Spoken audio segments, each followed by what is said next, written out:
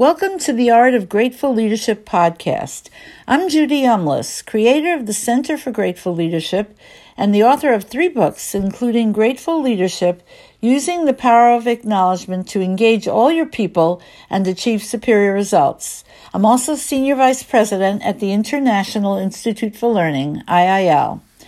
I'm going to share a few things with you today that I'm, not 100% sure I should be sharing, but those of you who know me and know my work also know that I'm 100% authentic and that I tell the truth. I think this truth-telling must be the reason for the power of the stories I share, because people do remember them for years and even ask me to retell certain ones. So here goes. Many of you know that when our wonderful podcast host Jim Trela reached the 3rd anniversary of delivering the Art of Grateful Leadership podcasts, he needed to step aside due to personal and professional responsibilities. You also may remember that I wasn't sure what to do when he stepped aside, because he and I had worked so well and so closely on the series for those 3 years, with Jim doing the heavy lifting for getting each one done. I would just get to review and comment on them before they aired. So there I was, not knowing what to do with Jim stepping aside, because I personally knew members of the Center for Grateful Leadership who had gotten into the lovely habit of starting their Monday mornings by listening to Jim's podcast with a cup of coffee. He'd built a strong and dedicated following. So there were only 2 choices, I felt. Rerun the 3 years of Jim's wonderful podcasts, which were, I believed, evergreen, not at all dated, or take on the continuation of the series myself. To me, the choice was clear and easy. Really, just rerun those 3 wonderful years of this podcast, and by then we'd figure something else out. But Roxy Nevin, the Center for Grateful Leadership administrator and wonderful contributor, said, "You should really take this on, Judy." So this was beginning to look and feel like my fate. The first couple of podcasts were very challenging for me, but I was so grateful for the opportunity to contribute in this new and exciting way, and I pretty much assumed it would get easier over time. But guess what? It didn't. And guess what? I now suspect that it will never get easier because, and here's my authenticity and transparency at work, I don't usually have an easy time of anything, whether it's creating a book or a presentation, or a podcast, or an article, or a blog post, or a social media post. I guess the truth is I just don't do easy. But whenever an opportunity presents itself to spread the power of this message, I feel such a strong sense of gratitude for it that there's never a question. I must and always do accept it. I'll never forget when IIL agreed to publish my first book, The Power of Acknowledgement, back in 2006. I kept making editorial changes to the so-called final manuscript. At one point, my colleague who was in charge of the project literally took it out of my hands when I made the mistake of printing out the entire manuscript and said, "You are done. It's being published and it's going to print." I hated her for it, but at the same time, I was extremely grateful because I would never, and I mean never, have otherwise finished that book. And the same was true for the Grateful Leadership book, and yes, the same was true even for the Power of Acknowledgement for Kids book. And in fact, IIL's CEO Laverne Johnson told me one year that I was not going to be a presenter for our annual, most widely attended conference, which I'd always been, which was International Project Management Day. "Why not?" I asked, feeling extremely hurt and disappointed. "Because," she said very honestly, "I don't want IIL to lose you for 3 months while you prepare for that 45-minute presentation." Oops. I guess I'd been found out, and my modus operandi was now, it appeared, well known by everyone. So the next year I had to convince her that I would get my presentation done just from an earlier one that I needed to dust off and update. Well, that didn't quite turn out to be the case, but the truth was that what I did put into updating it led to making it better than it ever was, and it got excellent reviews. So here I am doing a weekly podcast, and I truly do feel a strong sense of gratitude for all the work that has gone into making this message so worth spreading. The years of support I've gotten from IIL for it, from all of you, from the members of the Center for Grateful Leadership.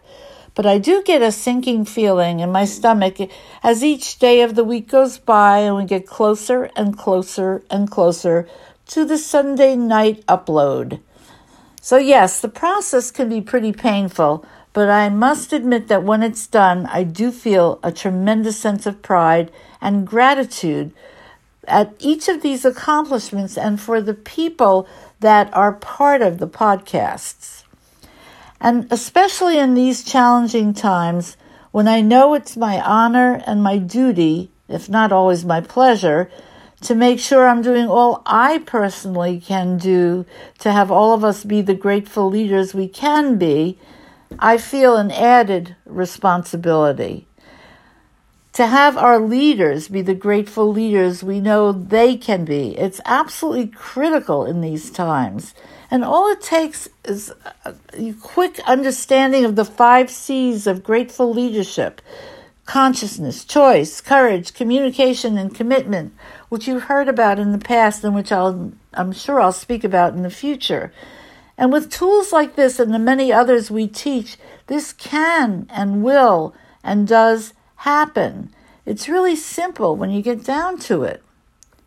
We all need to remember that, especially in times of high stress, as we've been experiencing over these past months, we must do everything possible to let the people we live with and work with know how important they are, and the contributions that they make as well to an organization and to a family. As Stephen R. Covey wrote in The 7 Habits of Highly Effective People, next to physical survival, the greatest need of a human being is to be affirmed, to be validated, to be appreciated. And when I think of all the people who feel invisible in their workplaces, it just makes me want to do something immediate to get our leaders to pay attention to them and their contributions and who they are as human beings. So, I must admit that now being totally responsible for this weekly podcast has, in fact, injected a new life and light into, and even an expansion of, the Grateful Leadership Initiative. Now needing to reach out to my wonderful Center for Grateful Leadership members and colleagues to be my guests on the podcast is such a pleasure for me, and they're so honored to join me in lively discussions, some of which you've already heard. It's as if experiencing their resonance with this work lights the fire in me to do more, to get it out to more people. And we are doing that one person at a time. So yes, I must admit that today is Sunday. I had a tooth extracted this weekend and I'm aching and wondering how I will get this in time for the upload. But since I've left it to the last minute, or almost the last minute, I'm reminded of the inspiring book, Eat That Frog by Brian Tracy. The description of the book on the back cover states, "There's an old saying that if the first thing you do each morning is eat a live frog, you'll have the satisfaction of knowing that it's probably the worst thing you'll do all day." Tracy uses Eat That Frog, it's stated, as a metaphor for tackling the most challenging task of your day, or your week in this case, for me, the one you're most likely to procrastinate on. So maybe this coming week, I'll eat that big, juicy, yucky frog much earlier and feel much better about the rest of the week. I also love a statement by Stephen Pressfield in his book, The War of Art, Break Through the Blocks and Win Your Inner Creative Battles. That's something I'm battling all the time. He talks a lot about the invisible force called resistance, and he says this about it. Resistance cannot be seen, touched, heard, or smelled, but it can be felt. We experience it as an energy field radiating from a work in potential. It's a repelling force. It's negative. Its aim is to shove us away, distract us, prevent us from doing our work. This is so validating when I hear those words. I'm sure I'm going to learn a lot from the podcast creation process, as well as from the content I'll be gathering to keep the podcast fresh, new, and alive. And I'm sure that many people face challenges similar to this new one that I'm facing with their own creative missions. So what's the answer here in order to make it at least a little bit easier? I think maybe for me, it's to not question whether I should be doing the podcast series, and to know that this opportunity has come along at the right time and that it's right for now. So that's why I'm starting to call myself, and believe it or not, it's kind of done in a self-loving and only slightly mocking way, the reluctant but grateful podcaster. I've been presented with this new obligation and honor. I value it, I treasure it, and I love it. And I also kind of hate it at times as well. In any case, I'm still extraordinarily grateful to Jim Trela for building the Art of Grateful Leadership brand within our very successful Grateful Leadership IIL brand, and for leaving his legacy with me for now to carry on. Let's see if we can use it as a Monday morning motivation to inspire the world, to get people to use tools like the 5 C's and many others to be the best and most grateful leaders they can be, and that they can inspire others to be. That's what's most wanted right here, right now. And oh, by the way, we have someone who will be inspiring many to be grateful leaders. Please join me in congratulating Angela Brown, business analyst at CAI. She was a guest on a recent podcast in which we discussed her upcoming pilot Grateful Leadership webinar, which she just delivered to about a half dozen members of the Grateful Leadership Advisory Committee. She did it skillfully and expertly, and she got great feedback from the participants, who were also sincere enough to tell her how she could even improve in some areas. We unanimously agreed, though, that she deserved to be certified and to carry this torch forward.